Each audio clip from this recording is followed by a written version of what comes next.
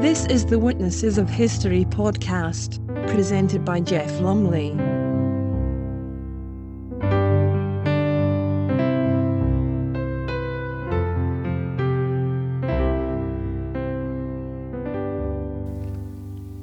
Hello and welcome to the Witnesses of History. We have three readings for you this time, two of them dated the 16th of January. And we start in Rome in 1645 with John Evelyn's report from the 16th of January. I went to the ghetto where the Jews dwell, as in a suburbs by themselves, being invited by a Jew of my acquaintance to see a circumcision. Here I passed by the Piazza Judea, where the Seraglio begins. For being environed with walls, they are locked up every night. In this place remains yet part of a stately fabric, which my Jew told me had been a palace of theirs, for the ambassador of their nation in former times, when their country was subject to the Romans.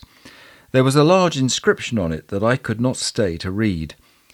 Being led through the synagogue into a private house, I found a world of people in a chamber.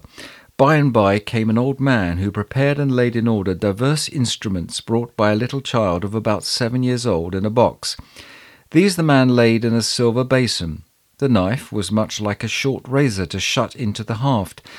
Then they burnt some incense in a censer, which perfumed the room all the while the ceremony was doing.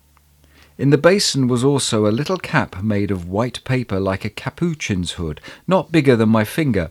Also a paper of red astringent powder, I suppose of bole, a small instrument of silver cleft in the midst, at one end to take up the prepuce withal, clouts of fine linen wrapped up, and so on. These all, in order the women from out of another chamber brought the infant swaddled, and delivered it to the rabbi, who carried and presented it before an altar or cupboard dressed up, on which lay the 5 books of Moses and the commandments a little unrolled.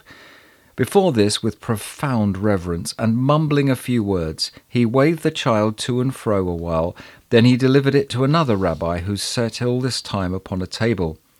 He, taking it in his hands, put it between his thighs, whilst the other Jew unbound the blankets were about to come at the flesh.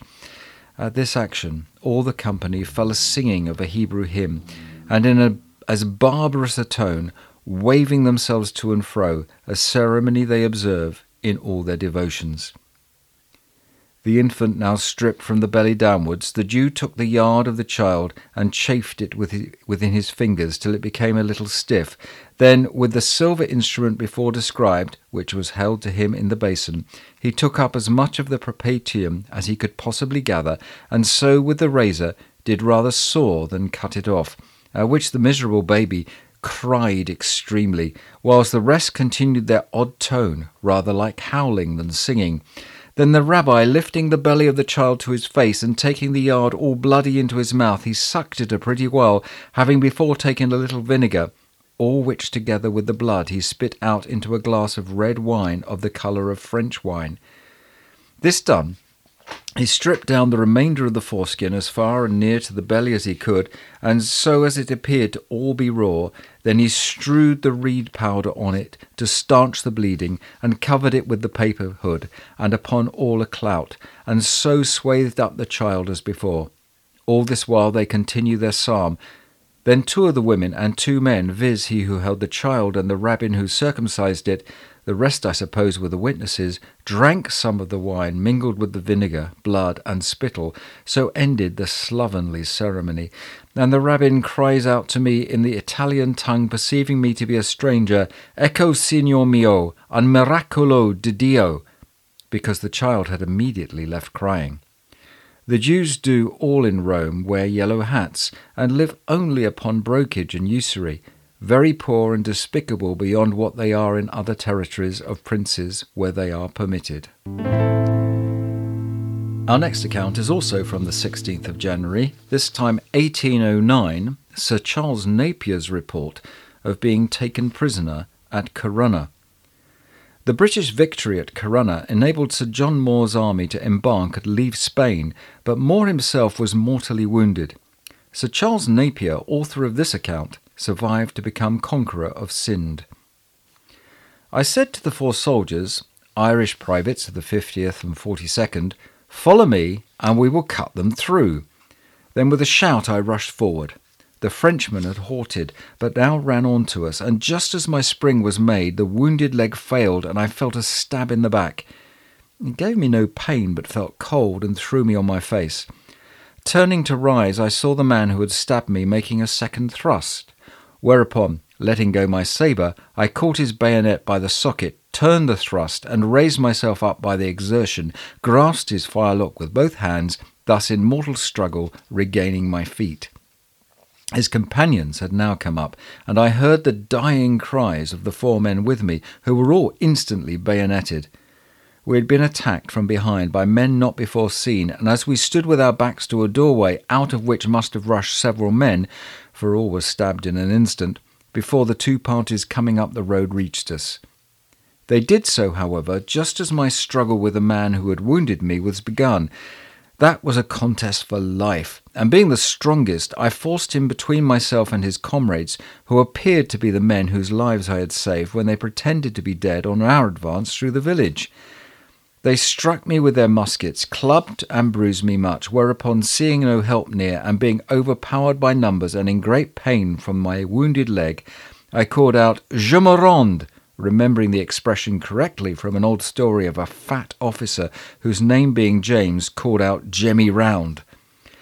Finding they had no disposition to spare me, I kept hold of the musket, vigorously defending myself with the body of the little Italian who had first wounded me, but I soon grew faint, or rather tired. At that moment a tall, dark man came up, seized the end of the musket with his left hand, whirled his brass-hilted sabre around, and struck me a powerful blow on the head, which was bare, for my cocked hat had fallen off. Expecting the blow would finish me, I had stooped my head in hopes it might fall on my back, or at least on the thickest part of my head, and not on the left temple. So far I succeeded, for it fell exactly on the top, cutting me to the bone, but not through it.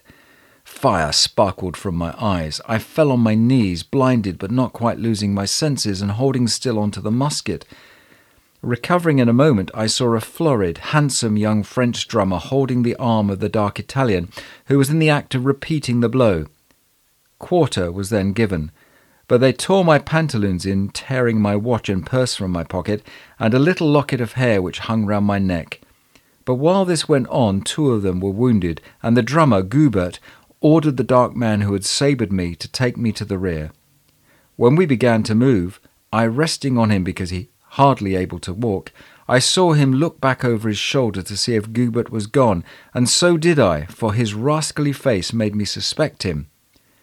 Gubert's back was towards us. He was walking off, and the Italian again drew his sword, which he had before sheathed. I called out to the drummer, "This rascal is going to kill me! Brave Frenchmen don't kill prisoners!" Gubert rang back, swore furiously at the Italian, shoved him away, almost down, and putting his arms around my waist, supported me himself. Thus this generous Frenchman saved me twice, for the Italian was bent upon slaying. Well, we finish with a lighter account from 1516. It's undated, and it's by John Leo, who was born in Granada, but brought up in Morocco, and travelled widely in North Africa as a young man. This is his account of a performing ass he saw in Cairo. The suburb, called Beb Elok, being distant from the walls of Cairo about the space of a mile and containing almost 3,000 families, is inhabited by merchants and artisans of diverse sorts.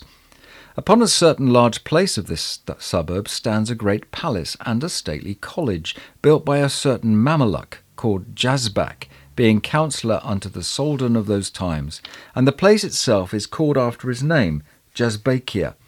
Hither, after Mahometan sermons and devotions, the common people of Cairo, together with the bawds and harlots, do usually resort, and many stage players also, and such as teach camels, asses, and dogs to dance, which dancing is a thing very delightful to behold, and especially that of the ass, who having frisked and danced a while, his master comes unto him and tells him with a loud voice that the Sultan, being about to build some great palace, must use all the asses of Cairo to carry mortar, stones, and other necessary provision.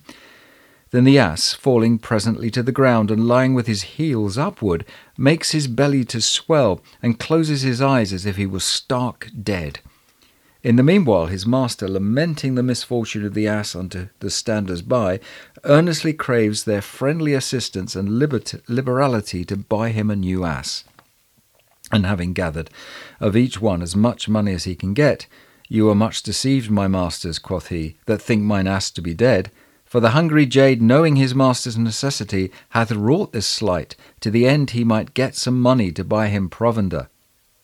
Then turning about to the ass, he commands him with all speed to arise. But the ass lies stark still, though he command and beat him never so much.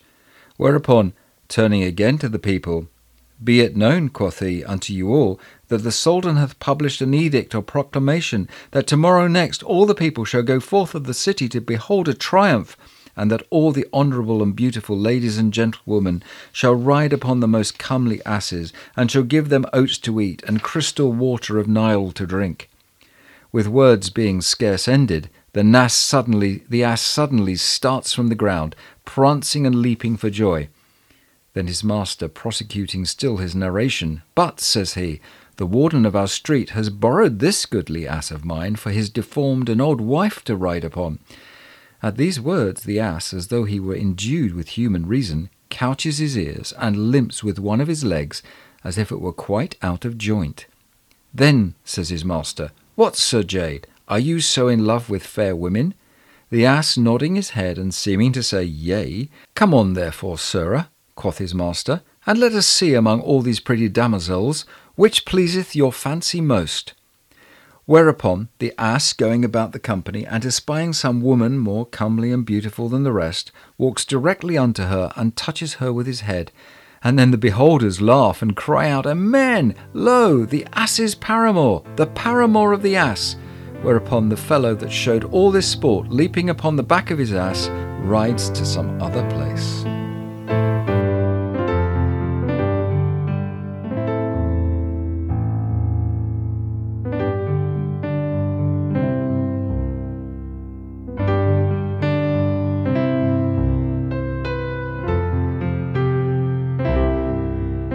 You've been listening to the Witnesses of History podcast with Jeff Lumley.